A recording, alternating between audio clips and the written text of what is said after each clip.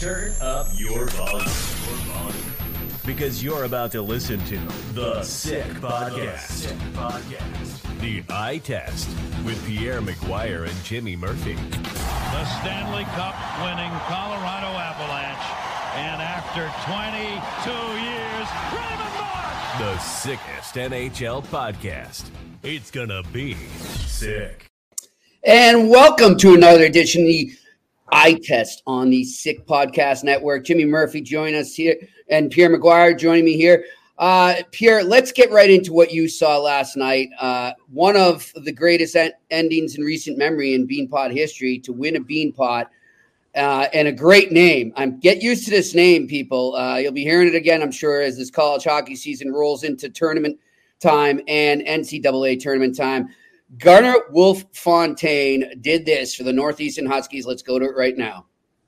Ritzkovian heading up the ice. Fontaine leaves it there, tried to drop it for Ritzkovian. He gets it back. Fontaine shoots. He scores!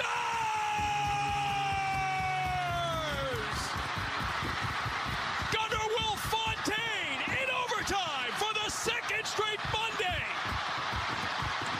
Call it a modern-day Beanpot dynasty.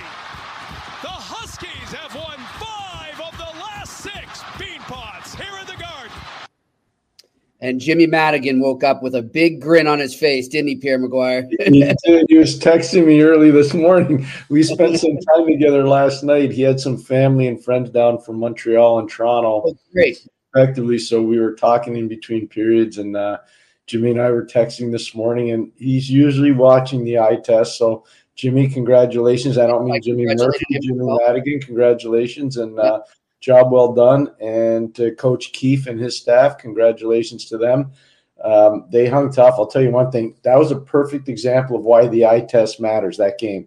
Because if you based it on statistics and analytics, BU crushes them. It's not even close. It's not even close. Exactly. But they found a way to hang in there, and they got the win. And Gunnar Wolf-Fontaine's a cool kid. He's from down in Rhode Island. He went to Lawrence Academy. I remember when he played there because my son played against him, and he was playing on a line with a kid named Sam Colangelo, who was a second-round pick of the Anaheim Ducks. Colangelo started his career at Northeastern, transferred this year to Western Michigan, where he's having an unbelievable year. Playing for the Broncos out there in Kalamazoo in Western Michigan. But Gunnar Fontaine, every time I watched him play so many prep school games, and his numbers are good, but they're not elite. But the thing about him is he always finds a flair, a way to do something in a dramatic time of the game. I was just going to say that. I watched him once. I'm trying to remember if it was against Belmont Hill or against St. Sebastian's. He had a 2 or 3 goal game, and it was phenomenal because the whole game there was nothing going on. And then at the time of the game, boom, he takes off. Yeah. He was, by the way, in 2020, he was a 7th-round pick of the Nashville Predators. I don't know if he's going to make the NHL or not, but nonetheless, he is etched. He will, I guarantee you, he will be part of the Beanpot Hall of Fame. I mean, there's no question what he's been able to do. It's a phenomenal story. I mean, good for them and great for Northeastern. Great for Northeastern. For sure. What else did you take from that game, Pierre? I know we have a lot of Montreal listeners, and they're probably, curious to know what you thought of Lane Hudson in that game. What did you like from him last night?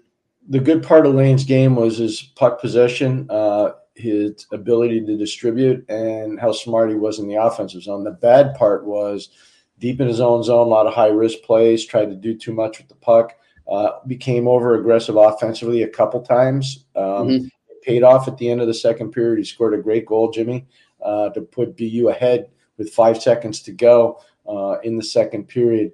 But I just thought the good and the bad kind of was a balance. So if you were to ask me to grade him, A being the best and D being the worst, I'd say he was a B player last night.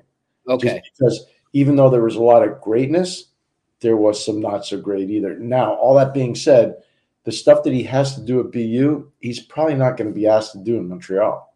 Right. He's going to be asked to run the power play. There's no question. And he's going to be really good at that. He's not going to be on the ice defending a 1-goal lead in the NHL. That's just not going to be his thing. He's not going to be doing that. He's not going to be asked to be the first guy in on the forecheck either in the NHL. Exactly. And he's not going to be playing in the NHL. I'm telling you right now, that guy's not going to be playing 24 to 28 minutes a game. It's just not going to be happening. So, he's going to have to become more efficient, and I believe that will happen once he gets to the NHL.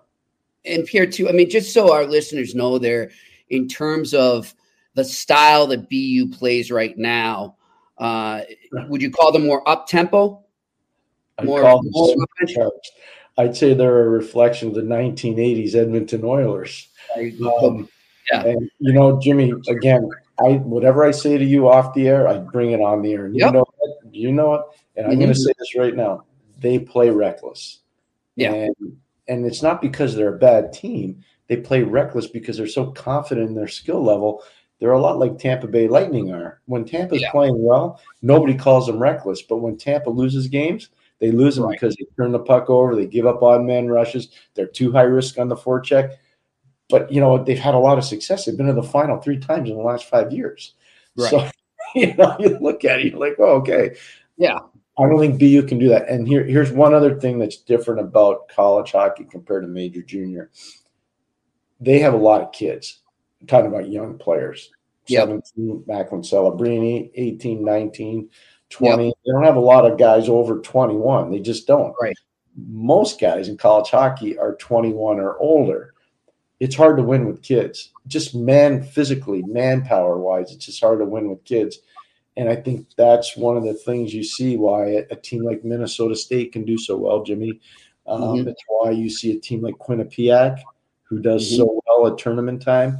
They're more mature players. They're older guys. They're more physically stout. They don't make as many mistakes because they have more experience. And so when you're BC or you're BU, you don't have those older players.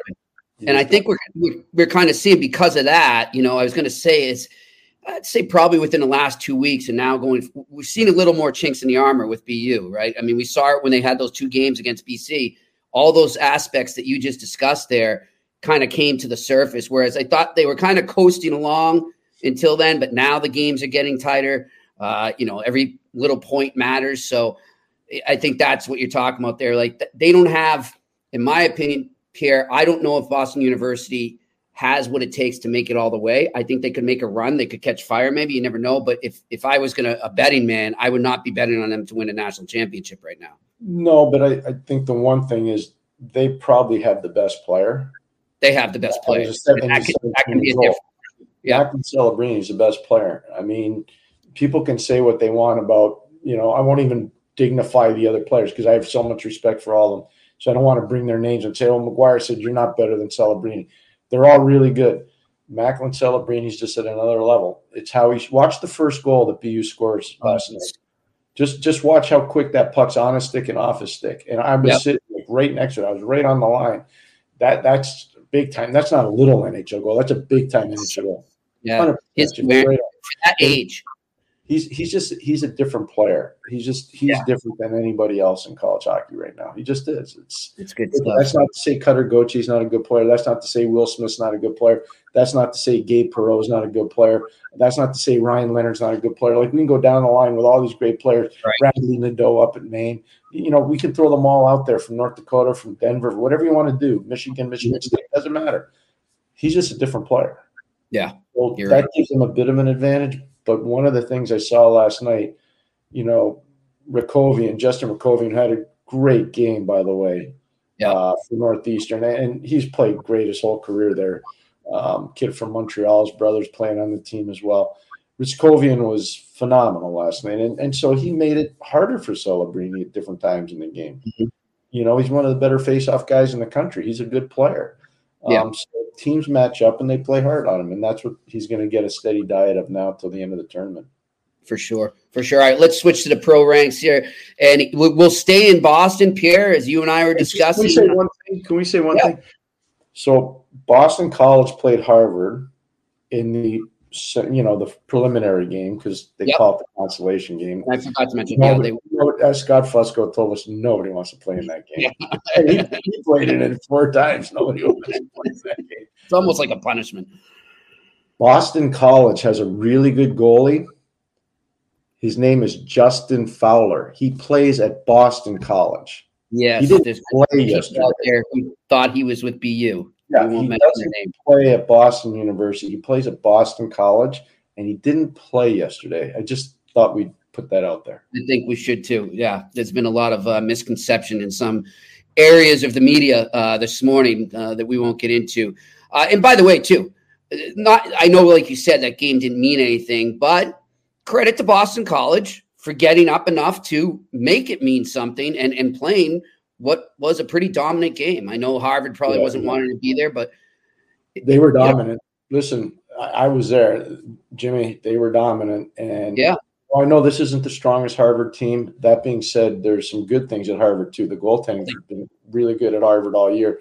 Joe Miller, who's a Toronto Maple Leafs draft pick, is a really good player. Ben McDonald, who's a freshman or a first year, they call it now, at Harvard. He's a third-round pick of Seattle. He's a really dynamic offensive player. There's some good things there. But they took Northeastern to overtime last week, Pierre, in a game that didn't. And it's not for Gunnar Wolf-Fontaine. Harvard probably wins that game. Exactly. So I mean, Harvard's a good. Listen, I know a lot about Harvard, and we are Teddy Donato fans. We are. Yes, Teddy came on the show, and he was outstanding on the show. He was great. He was great. But anyways, just getting back to it, I just want to say that Justin Fowler, he plays at Boston College. Yes, he does, and he's a very good goalie. And he did not play yesterday. No. Well, speaking of Boston, let's stay to a team that plays in that same building that you were in last night, and a building I will be in shortly, Pierre, and that is the TD Garden, where they will see the Boston Bruins host the Tampa Bay Lightning. And yes, that's always a great event because those two teams do not like each other, and it's a good Atlantic Division battle. It means a lot for both teams right now. But it's also the 1,000th game for one Brad Marchand.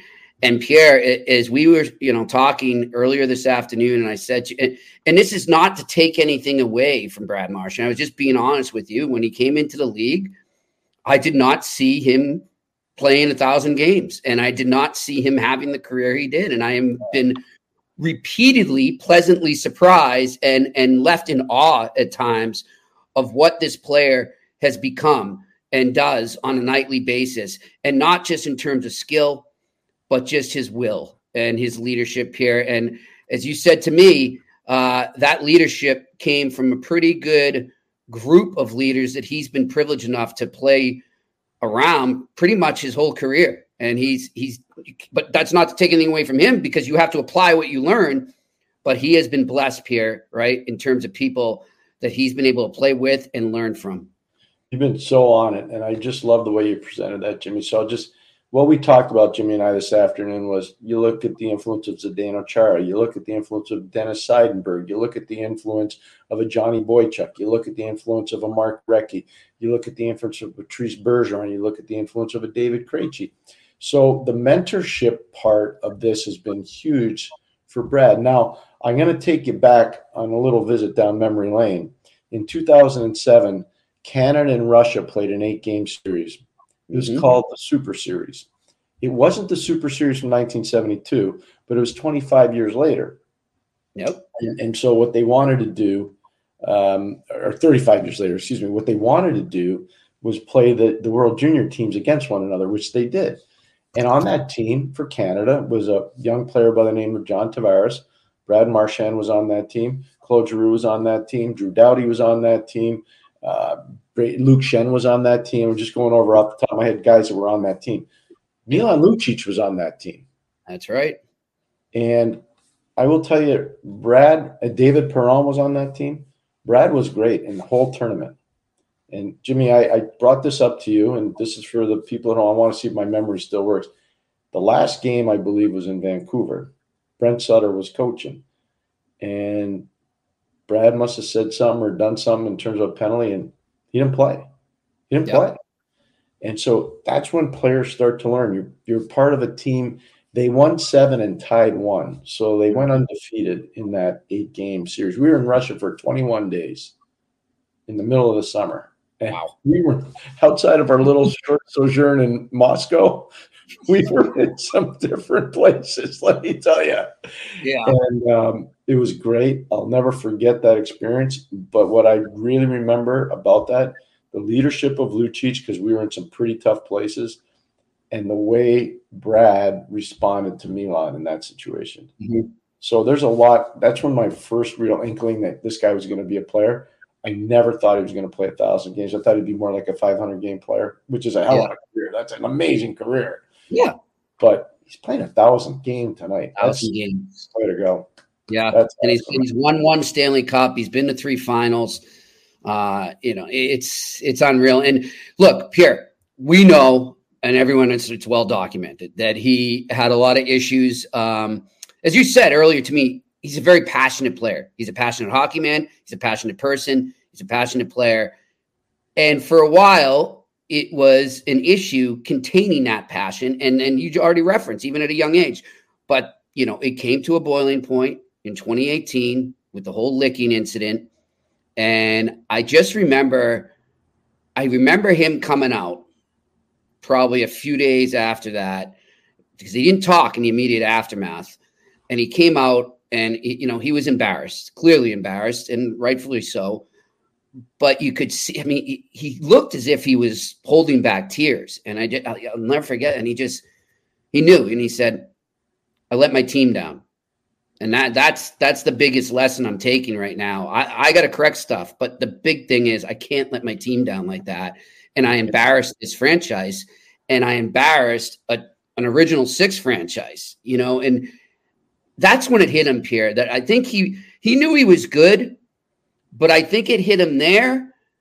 And a little before that, maybe in the World Cup, when he was playing with all those guys in 2016, I think that was when he started to realize that he could be on another level of players, another pedestal. But I think it hit him there, and he hasn't looked back since. He's been one of the best leaders in the NHL since that year, since that Tampa series. You're spot on. I remember doing our good friend Mitch Melnick show in Montreal, and they were asking me, well, what about this licking incident with Ryan Callahan? I said, that's never going to happen again. I guarantee you he's going to get read the riot act, and he will never do that again.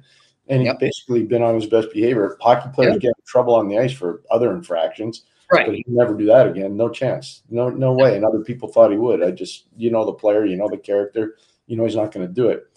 I will tell you one quick one. And Jimmy, again, I tell you stuff off the air and I bring it to the air. In 2011, the Bruins played Vancouver in the Stanley Cup final. I did every game with Doc Emmerich and Eddie Olczyk. And in between, during a TV timeout in one of the games in Vancouver, Brad was out of control. And he was screaming at Maxime Lapierre on the other bench. And I just said, you know what? This isn't any good. So I pushed my talk back. Right next to me on the bench is Mark Recchi. Mm-hmm. And I don't have to say anything to him. He knows what's going on. And he says to Marchand, cut the crap. He said, not that nicely, but you know what I mean. It was a synonym. Yeah, exactly. It was a synonym. And he really gave it to him. And he says, we're here to win a hockey game. We're not here to do that stuff. You do that away on your own time. Yeah. And you know what? Brad never said another word the rest of the series. From game 3 on in that series, he was a beast.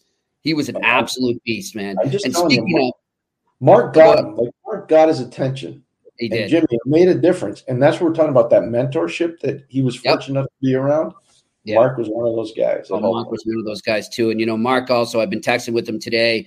And, he told me to tell everyone out here how proud he is of Brad Marchand for the milestone he's reaching tonight. But, speaking of that series, Pierre, let's go to this goal clip because you had some great insight on this in your analysis after he scored this goal in that 2011 Stanley Cup final. Here's Brad Marchand going.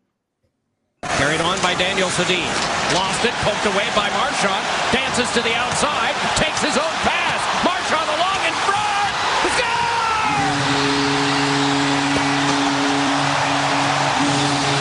Watch this play right here. Move the puck to yourself. Speed to the outside. Ryan Kessler not able to stay. And then patience with the puck. Hold. Elevate the puck. Oh, we missed the clip with Pierre. We didn't have that part. But Pierre, tell him what you. So he saw that. You meant Ryan Kessler got mentioned there. What did you know, and what did you see that they were targeting in that play in the moment? Ryan Kessler was hurt, and so Marchand knew it, and he took him through. He knew right away. He identified it. I'm down there. I see what he's looking right at. He says, "I take the guy right to the net." Mm-hmm. And it was, I don't know if it was made public at the time, but Kessler was hurt and he could not skate. He was an elite skater when he played in his prime. He couldn't match the pace. And that's what I said. I said right away, I said, this is chip, chase, and get to the net hockey. He chips it to himself, he chases the puck, and then he beats Kessler right to the net. And it was a fearless play made by a world-class player in Brad Marchand. And another shorthanded goal, which he went on to become one of the masters in shorthanded goals, Pierre. I mean, he's one of the best I've covered when it comes to scoring shorties or just penalty killing in general. And obviously, Patrice Bergeron, Mark Recchi, other guys like that have really taught him along the way. But he's just got a flair for the dramatic when he's killing a penalty. It's unreal. He does. He's not as good at 66 was in Pittsburgh, though. No. Just telling you right now. Raymond Bourque could tell you some stories about 66 going. Oh, yes. Yeah. So could some guys in Minnesota in the 91 final. I mean, for Brad to be able to do it at his size, I think what Brad's 5'9", probably 5'10". 5'9", 176. Yeah, so to do it at his size, Mario in his prime, 6'5", probably 215, 220. Yep. To do it at his size and then to see Brad do it at his size, it's two different ways of doing it, but they're both elite. But Mario was amazing when it came to shorthanded goals and opportunities. It's unbelievable to watch him.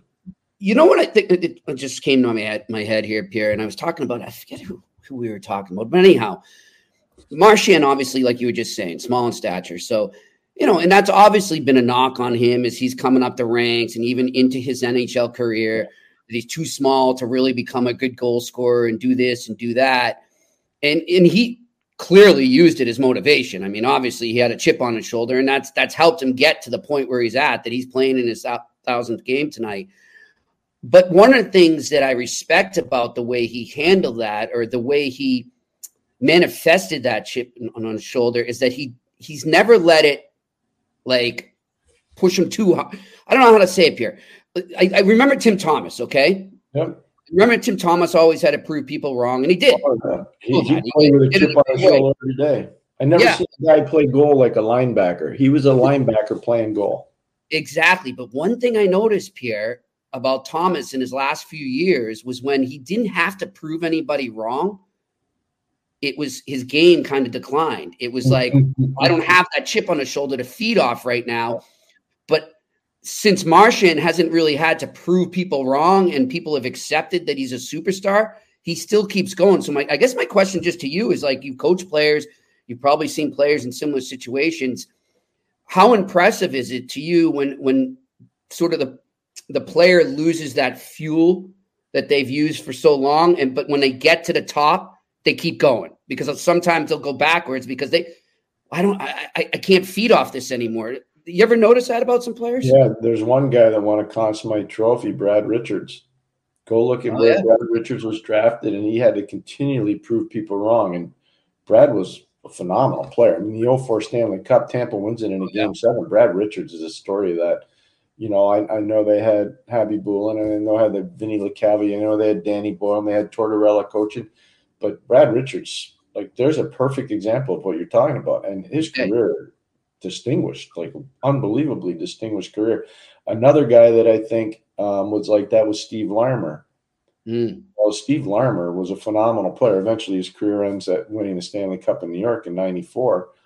But Steve Larmer was an amazing, amazing player for so long. And, people forget this, but we had Michel Goulet on the show, a couple weeks ago, 2 or 3 weeks ago.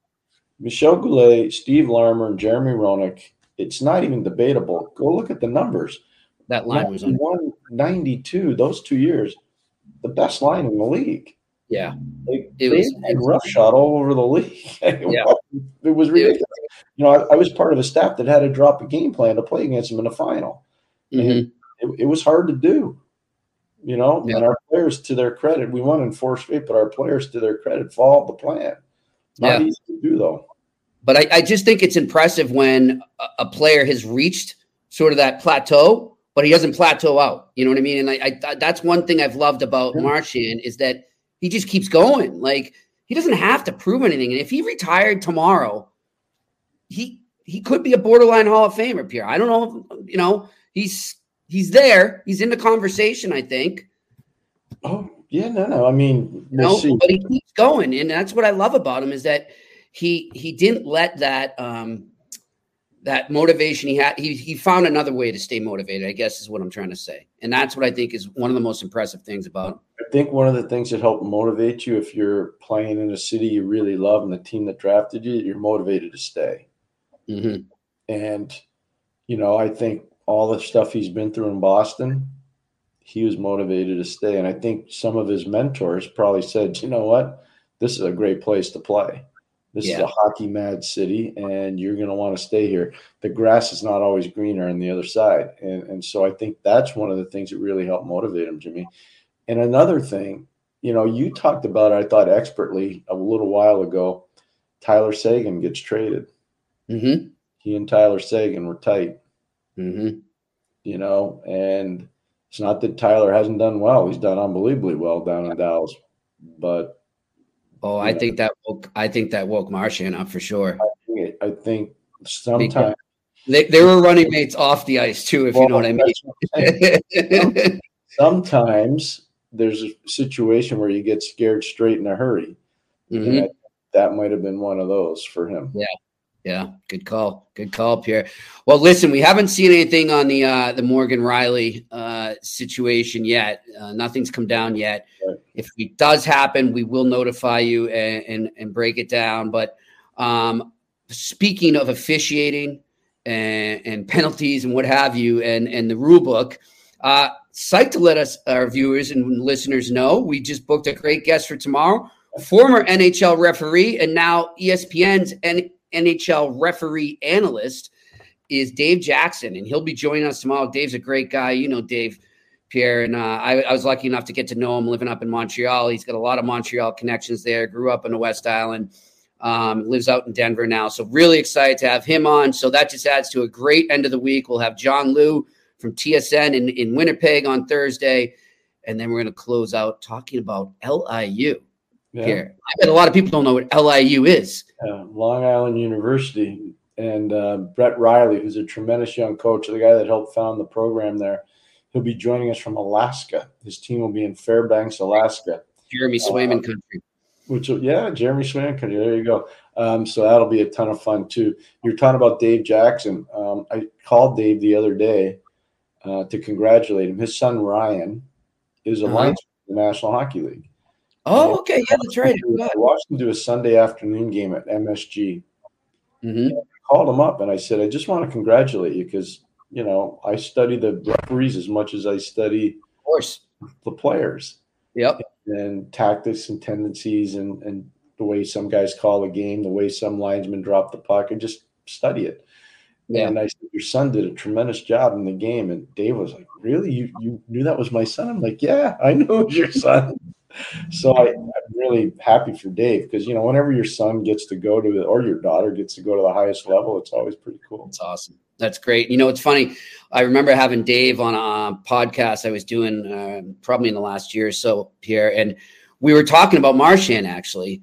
And I said, was he a pain in the you-know-what to deal with? And he said, in the beginning, but he goes, honestly, Murph, and we'll talk about this tomorrow, over the years, I gained so much respect for him because he became one of those guys where like, yeah, he's going to cross the line sometimes, but he wanted to understand. He wanted to know what he could do better. And he was always willing to talk. He wasn't like a jerk to me. He wanted to understand what I saw. He may not agree with me all the time, but he wanted to get it and he wanted to get it right. And he actually just texted me before we were coming on. He said, do me a favor. I don't have Marchie's number, but let him know after the game if you can pull him aside. I said, congratulations. So that says a lot about Brad Marchand right there and about Dave. That's really cool. I'm really happy for Brad. Obviously, you get to know a guy over the course of his career. And it's been a distinguished career. We talked about it off the top, Jimmy, 1,000 games. I mean. Yeah, don't underestimate people what that means. Only 8 Bruins have done it now. That's I'm old. I'm into 2000 now, and I can tell you. It's amazing. I just think about, I wasn't playing. I was just riding the plane or riding the bus or whatever. But, it's an amazing accomplishment. Really, really happy for him. Let me ask you, Pierre, you reach milestones like that, and you've dealt with players that have been there and been in the shoes he'll be in, or skates he'll be in today or tonight. Can you, when you're still playing, can you enjoy, because he's been talking about this a little, can you enjoy the moment? Can you soak it in? Because, you're always so living in the moment. That's how these guys live. That's their routine. And that's how they succeed, is that they don't get ahead or look back. They just stay right in this moment. You think he's going to be able to soak any of this in? And they're going to do a little pregame thing on next Monday at a matinee against the Dallas Stars, but it's got to be tough. It's probably something he'll look back on, right? Yeah, that. But I also think probably at the morning skate, he probably thought about it, the people that helped him, the people that care about him, that have really pushed him, some of his old teammates, some of the mentors that we've already talked about. One of the things that I think is really important in hockey. I don't know the other pro sports. I mean, hockey, I think I know pretty well. Our guys are really grounded. Like, there's not a lot of arrogant guys. They know it's a humbling game. It's a really tough game played by really tough people. Yep. And I think whenever you hit a milestone, even if you dislike the player, you respect what he's accomplished. And I've seen that a lot over the course of my career, where there have been a lot of guys that have, hit the 500 game mark, or hit the 750 game mark, or hit the 1,000 game mark. They're not always the most popular guys, especially away from the rink, Jimmy. But for whatever reason, that moment that they're at 500, or they're at 750, or they're at 1,000, everybody's kind of cheering for them, because they know what he went through. And I think that's a lot about what hockey is. Not all this other rubbish where we want to make hockey violent again and all that stuff. Hockey's full of really special people. It really is. It really is. I mean, just look at what these guys do every Christmas when they go to the hospitals. Look at what they do at U.S. Thanksgiving. Look at what they do at Canadian Thanksgiving. Look at what they do at different times. I think I told you this story off the air. I never told it to you. Brock Besser is a phenomenal guy. Phenomenal. Yeah, you have told it, but go tell it again. And I was just going to. Yep. So anyways, I got a call from the coach in Penticton, Fred Harbinson, who's a good friend of the show. And again, being transparent, my son played in Penticton, and Fred called me up and he said, I have a favor to ask. I said, sure. He says, one of our great townspeople has a son in the hospital at the Ronald McDonald House in Vancouver, and he's a huge Vancouver Canuck fan. Is there any way you can get some memorabilia brought to him, because they're going to be there for a long time battling cancer? And I said, yeah. So I got in touch with Brock Besser. He went right over on his own. He bought a game sweater. He signed it. He visited with the young man and the mom, and just an unbelievable. He never asked for anything. He just said, I'll do this and I won't tell anybody about it. And he did. Just when Vancouver was here last week, Pierre, he's there in the locker room. I didn't have a chance, but some other reporter was talking his ear off. So she didn't really give us a chance to get in there and say anything. But I wanted to go up to him and be like, hey, I know you don't want anyone to hear this, but I heard this great story about you. And, yeah, no. Credit him for that. Man, I'll never forget. He got drafted in Florida. He played at Dakota for our friend Brad Berry. And, you see how when Brad talked about him, how his eyes just lit up. He was so excited to talk about Brock Besser. Brock just lost his father, and just I was just going to say that, yeah, amazing stuff. He's one example. He's a snapshot of the entire league. Oh yeah, remember last week we were talking about TJ Oshie texting back and forth when the Bruins were playing, and he scored, and I said I'm so happy for this guy because everything he's been through. So yeah, there's a lot of good people. We're lucky. Just so everybody knows, my good friend Jimmy Murphy, and I'm proud to call you a friend. He sends me a text, and I forget where I was, Jimmy. I was somewhere. I was traveling. So I was probably at a college hockey game. And Jimmy sends me a text of TJ Oshie's magical moment in Sochi. And I'm listening to it. And it really almost brought tears to my eyes. It was such a magical moment. Yeah. Doc, I'll never forget leaving the rink with Doc that night in Sochi. I'll never forget that. It was pretty amazing. And then what about when they won the cup here and he brought his dad on the ice? Oh, that was really special. That was not a dry eye around there for sure. I was going to say, that was in Vegas. I still think about that. That's a tough one in a good way, but that's, obviously Mr. Oshie's passed away, but that was a tough one. That was really Doing is good. All right, let's open it up to questions here. Let's see what we got. Alex Evanovsky, what do you think Columbus should do come trade deadline? Ooh, that's a good question. That's a team I think we're going to talk about a lot in the next few weeks, Pierre. I think so too. Boone Jenner's name has been mentioned in a possible trade. Could the Sabres Blue Jackets trade be something good for both sides or a contender? Well, Boone would benefit any contender. He hasn't had a great year this year. A lot of it's because of injury. I know that he's gone on the record and said he wants to stay in Columbus. He wants to be part of the solution, not part of the problem. Yeah. I don't know if they can afford to trade him. He's a tremendous leader. He's 30 years of ownership too. He's very tight with ownership. Pierre, yeah, no, this is again. We just finished. We don't rehearse this stuff. And great question from Alex. We talk about all the great people in the league. Like Boone Jenner's an amazing guy. Oh yeah, amazing guy, and he's great in that organization. He's great in that community. Yeah. And so I don't know if they're in a rush, Alex, to trade him or not. But would the Sabres benefit from getting a player like that? Yeah, you're darn right they would. Yeah. I don't know how Columbus would replace that player. And again, I think Fantilli's going to be great. He's injured right now, and I think he's going to be really, really good. Yeah. But I don't know if he's got the same leadership dynamic as Boone Jenner has. I don't think Zach Werenski has the same leadership dynamic that Boone Jenner. And Zach can play on any team in the league and be an elite player on any team in the league. But I don't know if he's the same leader as Boone Jenner. I just don't know if he is. Yeah, it'll be interesting. No, I mean, I've heard his name out there, but one thing I think is exactly what you said, Pierre. He just means too much to that team now, and I would think going forward. All right, next question.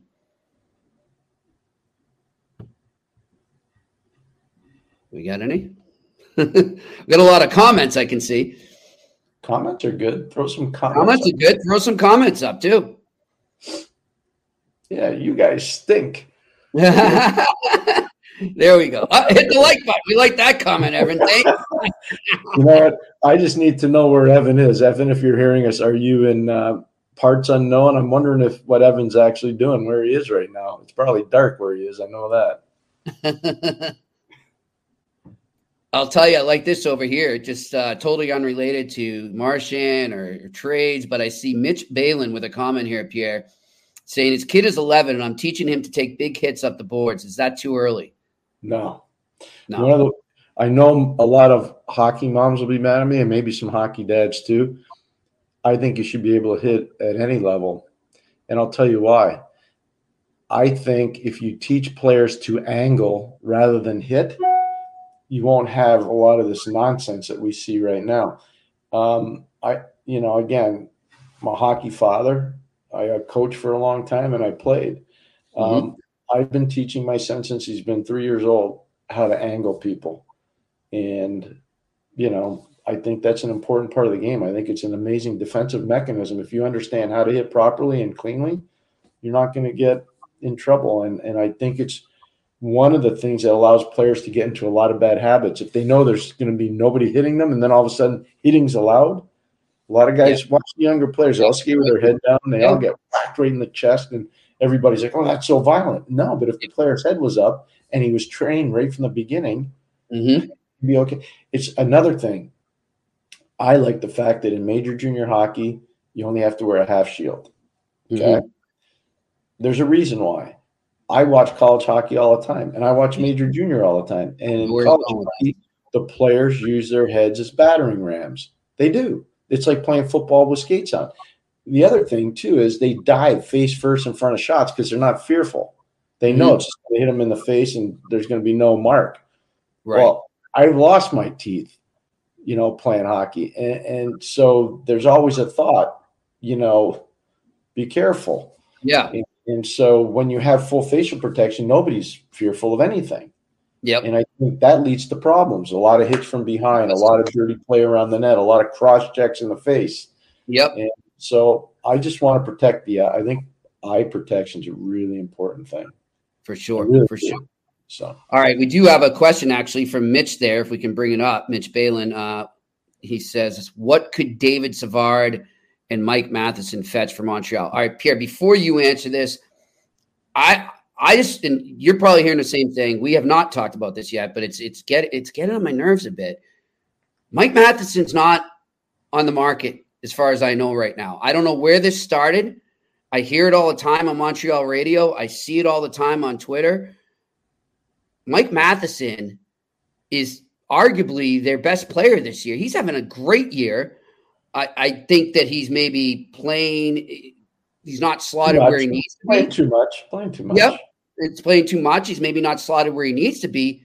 But I think he's having one of the best years he's had in recent memory. So I don't think he's going anywhere. But Savard, I definitely could see him move. So I'll let you take it from there, Pierre. No, so we're on the same page. Not much more has to be said. The one thing I'd say in defense of Michael Matheson, if his minutes come down to 20 to 22 minutes per game rather than 27 to 30 minutes a game, he'll be much more efficient. He's still got a lot of game left. And you're right, this has been his best year. For whatever reason, it didn't work out in Pittsburgh. I don't know, Jimmy, what happened there because I know the organization in Pittsburgh and I know the player really well, really well. I know you do. So it's kind of a weird deal. I don't know how that whole thing happened there, but it obviously did. I'll tell you this too right now in terms of Matheson too. And you know this, being around the game for so long. We've seen this happen so many times when players are traded to their hometown.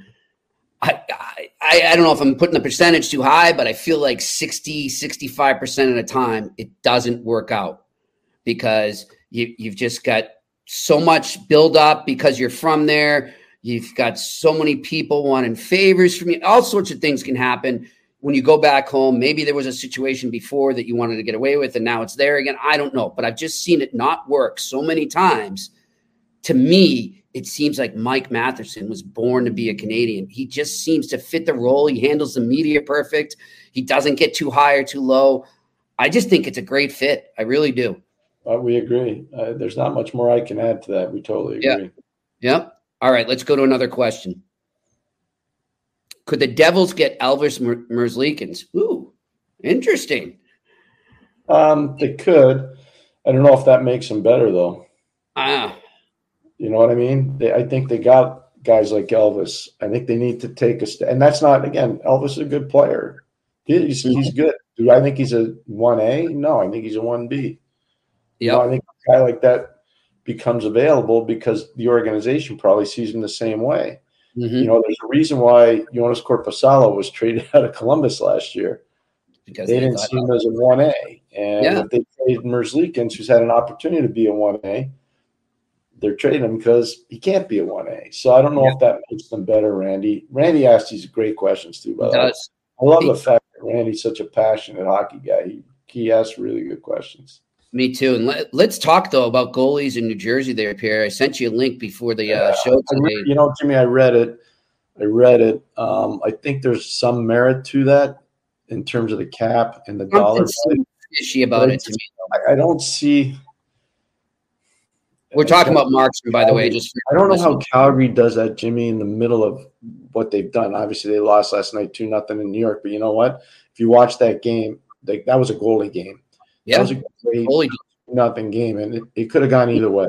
It really could have gone either way. Blake Coleman had an unbelievable opportunity to tie that game up in the third period. Just, whatever. Shesterkin made a good save, and I don't think Blake got great wood on his shot. That being said, Marchand was great. Shesterkin was great. That was a really good hockey game, even though there wasn't a lot of scoring. I don't know. Calgary's kind of worked their way back into the playoff on here in the West. I don't know if they're in a rush to maybe do anything with that right now, Jimmy. I still think that's an off-season deal. Really, for Craig Conroy, if he could help get that team in the playoffs, that's a heck of a managing job. I'll just tell you that right now. It's a heck of a coaching job, like we said, Pierre. With Ryan Husker. So you look at they trade Elias Lindholm. And they trade Zadorov, two really important players, and they're still relatively, I think, in the race. In fact, they are in the race. They are in the race. I don't know if you can trade Marchand and then expect Dustin Wolf to carry you or Dan Vladar. I just don't. Do you know what I mean? I think your fans might get mad at you. Yeah. We'll see. One thing I'll say, though, Pierre, I keep coming back to it with New Jersey. First of all, and you and I knew this was good. That means whatever happened with Marchand, it's an indication that clearly Tom Fitzgerald is working the phones feverishly to solve that problem because he knows he needs to, not just now, but going forward. But I'm going to keep going back. Just my hunch. Nashville, Jersey connection. It's Nashville connection. They beat Seattle last night. They're in Nashville tonight. Huge game for New Jersey. Gigantic. This is a gigantic game for Nashville. Like, that's the game. This is a playoff game. 10 years ago, could you imagine sitting there on a podcast and saying, "Oh yeah, game of the night, Tuesday night in Nashville"? Yeah, I'll be right on that. Yeah. It's a really important game tonight for both teams. Yeah, this is going to be a big one. This is going to be a big one. So keep an eye on that. All right, let's go to the next question. You know this, Pierre? No, I would not.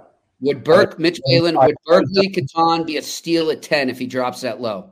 Mitch, I haven't done any draft research on a lot of players. I've been so in tune and watching different guys for friends of mine that haven't done any of that yet. But we're Jimmy and I've talked about it. We'll start getting up to speed on all that stuff. For sure. Thanks. All right, next question. Enter tap. Wolf is ready to take over. Marchand return will help retool quickly. Okay, I get that. I know Wolf's been really good in the American Hockey League with Calgary, and they have a fine program there. They've done really well there. I haven't seen that in the NHL yet. I mean, I think he's been okay, but to say that he's going to take over for Markstrom, my biggest concern with Wolf is just his size. Yeah. And so, I know UC Saros has been able to do it as a smaller guy, but long term, I just don't know, Jimmy. With all the way guys get broken down now, it's really hard to be a smaller guy and last a long time. It's just hard. The only one right now is really Saros, right? Yeah, that's the only guy. Yeah. All right. I'll tell you what, Alex Lyon is another one, but you look at his, journey to where he is right now, and Alex, hats off to that guy, man. Unbelievable. Something. We should get him on. He's one of the most underrated stories right now in the NHL. He might be one of the greater stories in the league right now. To be where he's from. He's from Lake of the Woods, up in Manitoba, Minnesota, from Baudette, Minnesota, which is a car testing ground, but also obviously great walleye fishing. But he's a kid that went to Yale. You look at it. It's a great story. I remember doing Yale games when he was playing in them, and you knew he was good. Not a lot of guys leave the Ivy League schools before they graduate. Mm-hmm. Matt Coronado left last year. Alex Laferriere left last year. But not a lot of guys leave before they get their diploma. They just don't. It's too hard a thing. He left after his third year at Yale. He still hasn't graduated from Yale yet. Talking about Alex. But he bet on himself. That guy bet on himself. He really did. And look, Pierre, let's not forget. I mean, I know Bobrovsky took over and they ran with him, but let's not forget what he did to get the Panthers in the playoffs last year. They wouldn't have got in the playoffs. They don't get there without him. Don't get there without him. That's it. No period. All right. Next question. Jimmy, I would like to know what Caps will do at the deadline. I think that's another interesting team to watch that maybe people aren't really focused on right now. I'll tell you what, Randy. And that's from Randy Workman. Randy, I actually was texting with Pierre the other day about a Capitals player that I think I could see moved, and that's Anthony Mantha. Now, I know everything hasn't gone as well as he or the teams he's played for would like, but he's a free agent. You don't have to take on that much of a cap hit left. He's done after this year with his contract. Could he be a good middle six size guy for somebody in the playoffs? We know that size helps more. I don't know. I don't know what he has left in the tank. I don't know where he is mentally right now in his game. He's played a little better as of late, but that's maybe a guy I'd keep an eye on as far as the Capitals go. The guy I'd want from there is Nick Dowd. Oh, we know that. Yep. Nick Dowd is the man for sure. Yeah. What about on defense for them? Is there anybody there that attracts? There's one. Obviously, they're not trading John Carlson. Of course. Who's done a real good job there since he came over from Detroit is Nick Jensen. He's been a really solid, reliable player for them. Mm-hmm. I think if you go into a playoff push and need a mobile guy that can play both sides, isn't shy, has a lot of experience, he would be a good fit for your team. That's a really good question by you. But if you ask me, again, the most underrated name, and we told you this, 2 weeks ago, Jimmy? Yeah. It's Nick Dowd. It's interesting up here. Now, have you noticed ever since you brought it up and we discussed it on this show 2 weeks ago, go look around the NHL trade boards right now, and Nick Dowd has skyrocketed up the trade bait board. He's in the top 5 most places right now. Wonder why. All I'll say is this. If you think you got a chance to win, you never have enough guys like that around. You can't. And they don't fall off trees because I can tell you right now, a lot of teams are looking at junior players that haven't been drafted and college players that haven't been drafted for the Nick Dowd kind of players, because those are the guys that are overlooked because they're not putting up massive amounts of points. And if they are putting up points, that's just a benefit. But I'm telling you that they're so hard to find because everything is point oriented. Right. So you're trying to find that guy that's selfless that says, I'll check for you, coach. I'll block a shot with my mouth for you, coach. I'll take a punch in the head for you, coach. I'll do whatever you want, coach. I want to be in the league. And I'm cap friendly. So he's that guy. He's that guy. And next year, he has 1 year left on his deal, $1.3 million. Yep. He's a bargain. And Pierre, I think like we said it the other day, I don't know if it was earlier this week or last week, like I said to you, I think we're going to see more body for body type trades as opposed to draft picks and prospects. And I think those are the type of bodies we might see moved is these valuable guys, these sort of just heart and soul type guys, like you're saying right now. GMs know, and I know the cap's going up, but it's still going to be hard to manage. GMs have finally started to realize that how valuable those guys can be in the playoffs and against the cap. Coleman, Goudreau, Barbashev. I can keep going if you want. Like Yanni Gord, Pierre-Edouard Bellemare. Yeah. And those are the guys you want right now. They're hard to find. That's scouting. So that's the eye test. Yep. That's the eye test right there. The eye test. And you know what? I'm going to take on a little research project, Pierre. I don't know if I'll be able to do it this week, but I will before the trade deadline. I'm going to go back and look like, let's say, the last 5 trade deadlines and see how many player for player, NHL roster player, I'm talking, player for player trades have been made, and if there has been a rise. And we'll see if this, because I would bet that it's getting more and more each year because of the cap. You made a great point though before. It's probably going to be manpower for manpower. Like it's not just going to be draft pick for player. It's not going to be prospect for player because you're at a 50 contract limit and you're at cap, and obviously the cap goes up next year, but the cap's not going up this year. And who knows, with so many unrestricted free agents, some teams are going to want to do some shopping too. So I think you made a really good point there, Jimmy, before about that. All right. We got time for about 1 or 2 more, and then we got time, Jimmy. Yeah, I got to hop in the You know what? Jim, Monty's talking in about 15 minutes. That's I got you. So, all right, let's go. What do we got next? Can Ovi beat the record? I don't know. I told you this a while ago, and Mitch, I'm not trying to skirt the issue. When Nick Backstrom got hurt, that to me was it was going to be hard. Somebody else, I think, these last 5 games, and I know everybody's hyped up about it, but I just think it becomes a very difficult situation. Well, let's stay on the Ovi topic. Can we pull it up there? Shane Oliver with something on Ovi. Could you ever see that happening?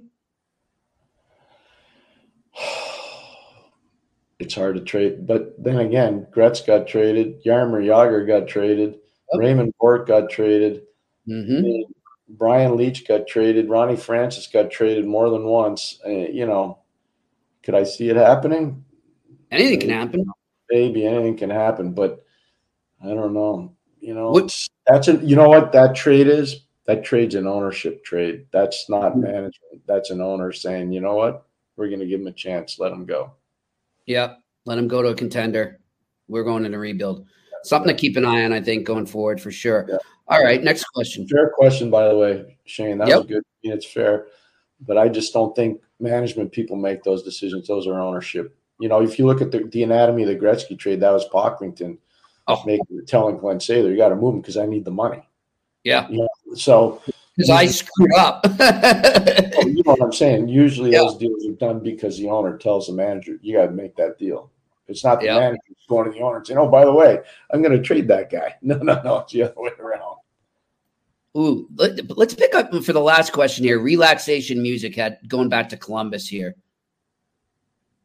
I don't know if you see it there, Shane. I'll read it out if we can't pull it up. So, there we go. Do you see them trading some of the defense prospects for someone like Kent Johnson from Columbus, or a trade, and they're picking this year's draft? Is this Montreal are we talking about? Yeah, I'm not sure what he meant there. Okay, so, one of the things that Columbus has going, Kent obviously got huge offensive upside. You got another Michigan guy there in Werenski. You got another Michigan guy there in Fantilli. It's hard. You got another one in Nick Blankenberg. I mean, so you got a lot of Michigan there. So I don't know. It's hard. It's a tough one there on that. I think he's talking about Montreal. He said yes, Montreal. Yep, he said yes, Montreal. I thought he would have been talking about Montreal. But I would say one thing. I think Kent's got upside. I do. I think he's got big upside. That's all I can say.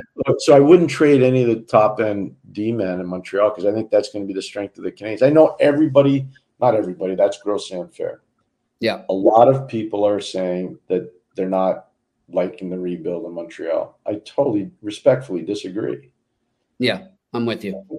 You got to give it to – so Jacob Fowler is a key piece in goal. Just like Sam Montembeault is a key piece in goal. Eventually, you're trading Jake Allen. You look at the defense. You got enough defense going forward where you're going to be really good. It's great. And you look up front, and let's just say you get Kirby Dach back. Let's say you get Josh Anderson back. Let's say you have 100% Alex Newhook. Yep. You know what I mean, Jimmy? They're good right now. Yeah. Pretty soon they're going to be pretty good. I know. It's just patience, and I get it. I get the market there. God bless them, the most passionate market around, and I love it. I love every bit of that. But just a little patience, guys. It's coming. Montreal is like a second home to me, Pierre. So not that I'm a fan, but I do love seeing the people happy up there. And I think they don't maybe realize, just because of how long things have been mediocre, it's getting there. And it's maybe not going to be here next year, but it's getting there. I think that they're on the right track, and I think that Kent Hughes is going to do some major wheeling and dealing in the next 8 months. That's what I think. 53 years ago, the largest snowstorm never hit Montreal happened. Okay, I was 9 years old. All right, just telling you. Okay, the Montreal Canadiens players were taking skidoos and cross-country skiing to get to the Forum to practice. I love it.